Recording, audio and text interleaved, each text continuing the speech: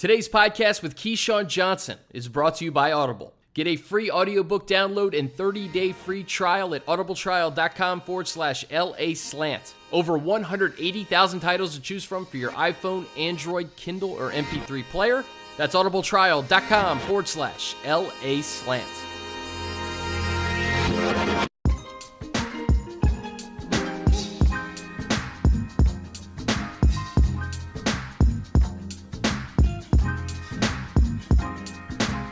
All right, it's my pleasure to welcome Keyshawn Johnson to the LA Slant Podcast. You follow him on Twitter at Keyshawn. Catch him weekday mornings on ESPN LA 710 with George Sedano and LZ Granderson. Keyshawn, appreciate you joining me, man. How are you?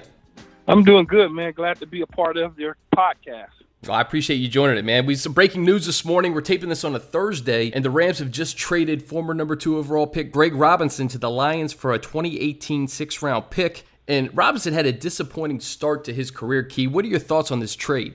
Well, I think he gets in terms of Greg Robinson, I think he gets a new start with the Detroit Lions. Detroit gets a guy that could potentially replace Taylor Decker at some point during the year because Taylor Decker went down. But Detroit also traded for another tackle, or better yet, picked up another tackle. So they got 2 tackles today that they've signed to somewhat replace Taylor Decker because they don't know how long he'll be out. And the Rams get a pick, they get a pick at number 6, a future pick at number 6, because they don't really know, what they wanted to do in terms of Robinson. He wasn't working out well for them. They drafted him with the 2nd pick overall, which is a high draft pick to part ways with so early in his career.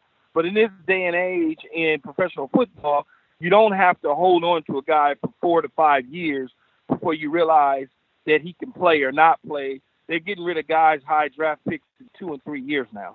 When it's time to cut bait, you cut bait. But you look at the Rams, they made that blockbuster RG3 trade in 2012, Key, and it was supposed to set them up with impact players and depth for years to come.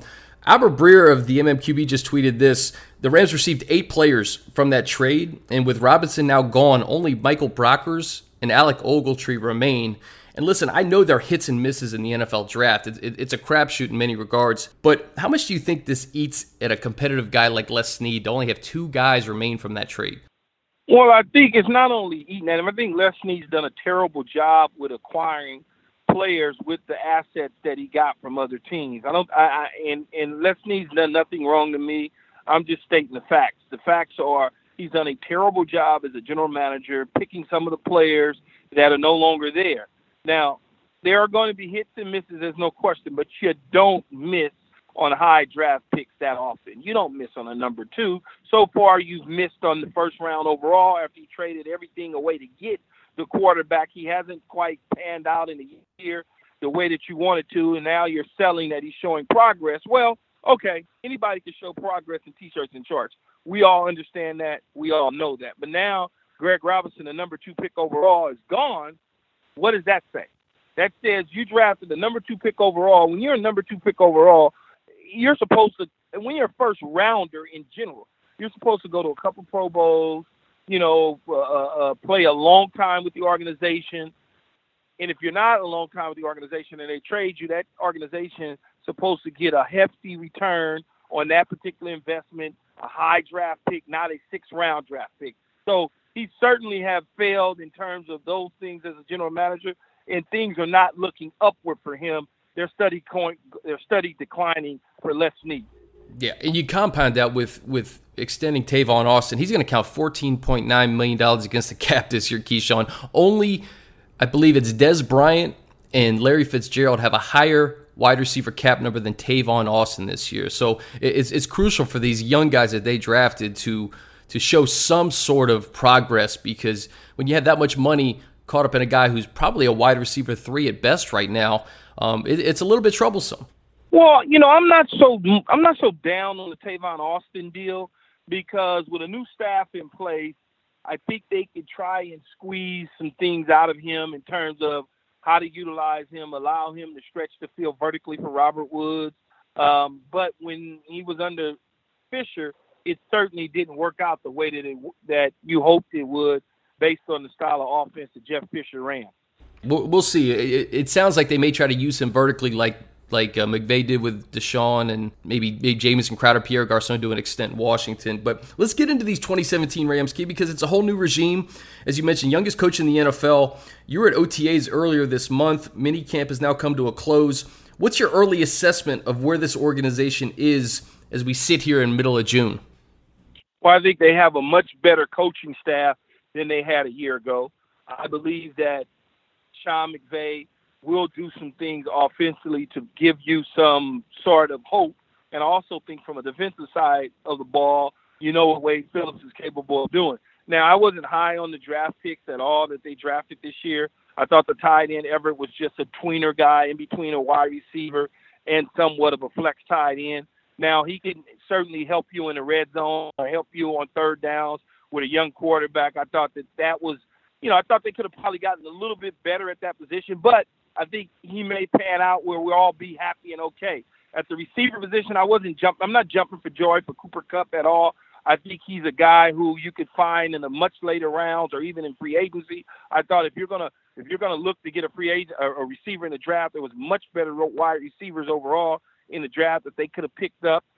When you look at just what they've done in the draft this year, I'm just like, and they really didn't necessarily improve significantly in free agency, but they're trying to shore up the offensive line with some veteran guys at that spot to kind of give Jared Goff some comfort. And if they can get Todd Gurley going in the running game and play a solid defense, then limit Jared Goff's offensive ability as far as throwing the football, then you can look at a 6 or 7 win team possibly. Yeah, and I think none of this goes without Gurley. And you talked to him earlier this month. Do you think he can rebound? Because he didn't have a 100-yard game last year. I think 885 yards rushing, 3.2 a clip. Do you think he's ready to kind of take that next leap in his third year in the NFL? I think he is. I think I like him a lot. I like the way he looks at his body and his size, and he looks in shape. He looks happy and satisfied in talking to him at the OTA about the style of offense that the Rams are running and what Sean McVay is bringing to the table in terms of mixing things up from an offensive standpoint in both run game and pass game. He's learning his protections in the offense. He's happy. And so when you look at that tells me, the one thing it tells me is that as long as the players are happy with the situation, then they're going to probably have a decent year. When a player is not happy with the situation, it tends to go in the wrong direction. I want to talk about Sean McVay here. And Key, one of my favorite football books of all time is Bill Parcells' biography. And you're mentioned in that book. You talked about the bond you guys forged off the field, specifically talked about life after football. And of course, Parcells was a disciplinarian, man, no nonsense. And you fast forward to 2017, we have a 31-year-old head coach in the NFL. And I'm on the record saying that he's going to be fantastic. I really think he's going to be great from what I've seen in Washington and following the Redskins for as long as I have.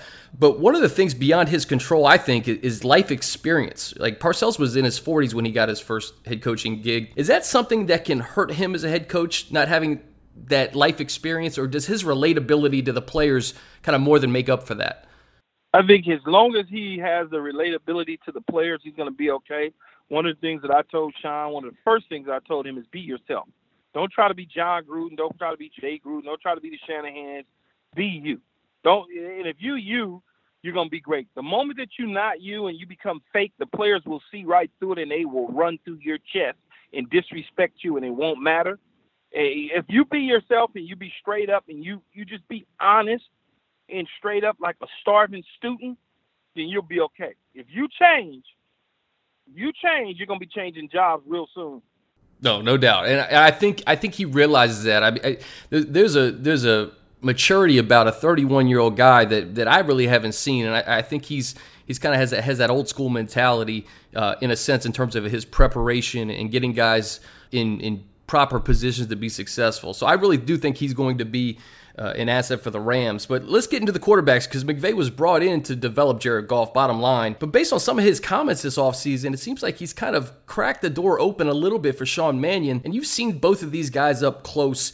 Do you think Mannion has a chance to start at some point this season if Goff is just not what everybody is expecting him to be?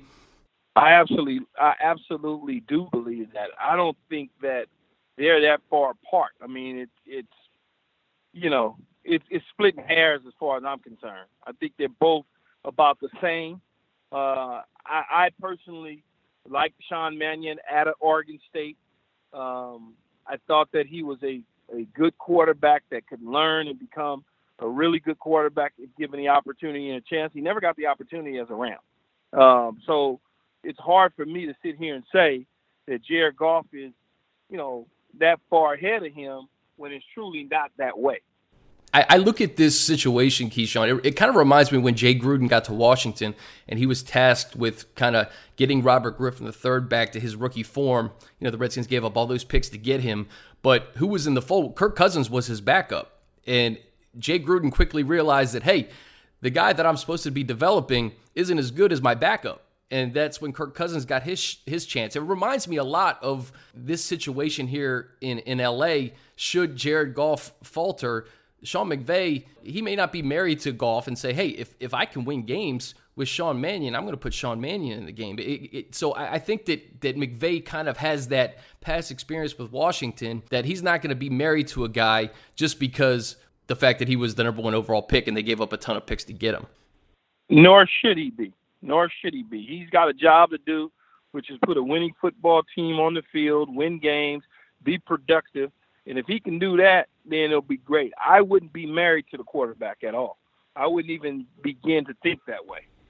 Well, we'll see. I think a lot of these things we're not going to know till September. I think two things that stick out to me, Keyshawn, with this Rams team: they were terrible on third down last year, last in the league. The turnover differential, I think they were minus 11. So I think with Wade Phillips coming in for as many turnovers as the Denver Broncos defense was able to get over the past few years, he was there. And then you couple that with Sean McVay putting Goff in better positions to be successful and not turning the ball over and sustaining drives with Todd Gurley. I think the coaching staff, just in general, is going to make this team a few wins better. Am I crazy for saying that? I think those two stats were just so telling last year. I think they have the ability to certainly make the team much better. Now, I don't know how much better, but the team is going to be better. People say, well, what are you looking for? What is it that they need to do? And I say, just improve. You don't need to improve that significantly, but just improve just enough to the point where we're like, okay, I see what this is. You don't have to win 10 games. You don't have to win 9, but just show me improvement on everything, because they look like a bad football team last year. Yeah, you got to score touchdowns, and people, I think, need to take it for what it is. You're still in a tough division with the Cardinals and Seahawks. If you can show market improvement in certain categories, realizing that you don't have the talent that a lot of these other teams do in the NFC West, I think that's all you can ask for. I want to move over to the other team in LA, Keyshawn, the Chargers, and Anthony Lynn. He's a Parcells guy. In fact, if I'm not mistaken, he was on the Cowboys coaching staff in 2005 when you remember the Cowboys. What can you tell us about Anthony Lynn and what he's going to bring to the Chargers? Well, I know Coach Lynn a little bit. I think he brings some enthusiasm, he brings some credibility, and he brings a no-nonsense attitude to the Chargers, something that I believe that they lacked in the past. I think in terms of the way that their style of play is, and Phillip Rivers is a quarterback that at his stage where he is in the NFL, he can still win games with his arms, but it certainly would help if he had a powerful running game and a solid defense, and you didn't have to lean heavy on Phillip Rivers. And I think Coach Lynn understands that. He put a terrific staff together. I think, when you look at Gus Bradley coming over from Jacksonville and becoming a defensive coordinator, I think that'll help out a lot. I think if they get Mike Williams healthy, that's going to help out the red zone for Phillip Rivers. And then just running the football. Running the football overall, I like what they're trying to do. I like what they did in the draft. I just feel like that they're a much better football team than the Rams. They're that much better. They're ahead of the Rams' pace. And you look at the first time that Anthony Lynn became a head coach in an interim role with the Buffalo Bills, he did a tremendous job in figuring out exactly who Tyrod Taylor was as a quarterback and what they needed to do to try to stay competitive in the East, which the New England Patriots dominated. And for all my money, I would say that they certainly, opened up some eyes in terms of that. Yeah, and they like you said, they have a better roster than the Rams right now, and they drafted 2 of the 3 best interior linemen in the draft. In fact, Forrest Lamp was sitting there for the Rams, and they traded out of that pick. The Chargers scooped up Forrest Lamp, the guy Dan Feeney, in that running game. I think if he can get Melvin Gordon going, complemented with all those weapons on the outside with Hunter Henry and Keenan Allen, I think they can be contenders for a wild card spot. Do you think that this team has a chance to get to the playoffs this year? Well, it's a tough division with Kansas City and Denver sitting there and the Raiders. Yeah. But if they can, it'll come down to what the Denver Broncos look like. What will the Denver Broncos look like? I think the Raiders will be obviously the leader of the pack. Kansas City will be right behind them. And then it's the fight for the third spot between Denver and San Diego. It's going to come down to quarterback play in Denver. I think that defense is not going anywhere, but whether it's going to be Paxton Lynch or Trevor Siemian, we shall see. Keyshawn, you're an LA guy, and I heard you guys talking earlier this month about how they're probably more Raiders fans in LA than Rams fans, maybe Rams and Chargers fans combined. What do you make of this new era of football in LA? We have, you go 20 plus years without a team. Now we have two. And the most popular one is probably moving from Oakland to Vegas. With the NFL moving teams so frequently over the past 18 months, what do you make of this new landscape in LA? I love it. I think it's great. I just want them to win. Yeah. Put the winning product on the field. They've got to win, and if they can win, then everything else will take care of itself. They'll get the fan base. If they can't put a winning product on the field, nobody will support that. No, absolutely. And I think it just comes down to winning. And it's such a crucial time for these teams because, we have 3 more years before they move to that stadium in Inglewood. And I think whoever can win immediately is going to get a leg up on the other team. You're on the radio every morning, Keyshawn, and I know this is a Lakers town and a Dodgers town. Do you think the appetite for the NFL is here right now, or do you think it's going to take these franchises to actually win some football games before there's a little bit more enthusiasm? Oh no, there's definitely an appetite for it, but guess what? If you're not winning, they're not showing up. Yeah. They'd rather hang out at the sports bars and watch all the games at once. All right, Key, I want to end with this. You're going to race Marcellus Wiley on August 26th at the Rams Fan Fest, and it's gotten heated, man. I've seen some of these videos back and forth, and I get the sense that you're not really worried about Marcellus Wiley in a race. Who's worried about Marcellus Wiley? Certainly not you, right? He seems to think he's going to get you, though. Marcellus is a good promoter. They should have used him for the Mayweather-McGregor fight. I was just going to say, is this like a Mayweather-McGregor situation in your money, Mayweather? Pretty much. It's all hype. He's a Marcellus. One thing we got to understand about Marcellus is a hype guy. He likes the parties, the DJs. He likes all that. Me, I'm a little more laid back. I don't have time to get into arguments about my ability as a runner. I mean, obviously I can run. Everybody knows that. That's not. I don't need to say, I can run. No, I can run. I run when I need to run. Never been caught from behind. Like I told Marcellus, you can't run, man. When you were supposed to be fast, you were slow. I was the number 1 pick in the draft. At a skill position, the number 1 picks in the draft, they're not slow. Unless you're an offensive lineman or a defensive lineman or something like that. The skill positions, when you go as high as I went, that's because you can run. They don't take slow dudes with the number 1 overall pick that can't run. Yeah, Marcellus may have bit off a little bit too much, so we'll see, man. I'm excited to see it. I'm gonna be down there for the Fan Fest, but he's Keyshawn Johnson. All right. Yeah, man, absolutely, man. You can follow him on Twitter at Keyshawn. Catch him weekday mornings on ESPN LA with George and LZ. I love the show, man. You do great work, and I appreciate you joining me on the podcast, man. Hope to have you back maybe during the season when you talk more Rams and Chargers. No problem. Thanks a lot. All right, a big thanks to Keyshawn Johnson for joining me, and thanks to you guys for listening. Be sure to leave a review for the LA Slant Podcast on iTunes. And even though it's the dog days of summer now, we're still going to churn out content, get you ready for training camp of the 2017 NFL season. So keep it locked here. Until next time, we'll see you soon.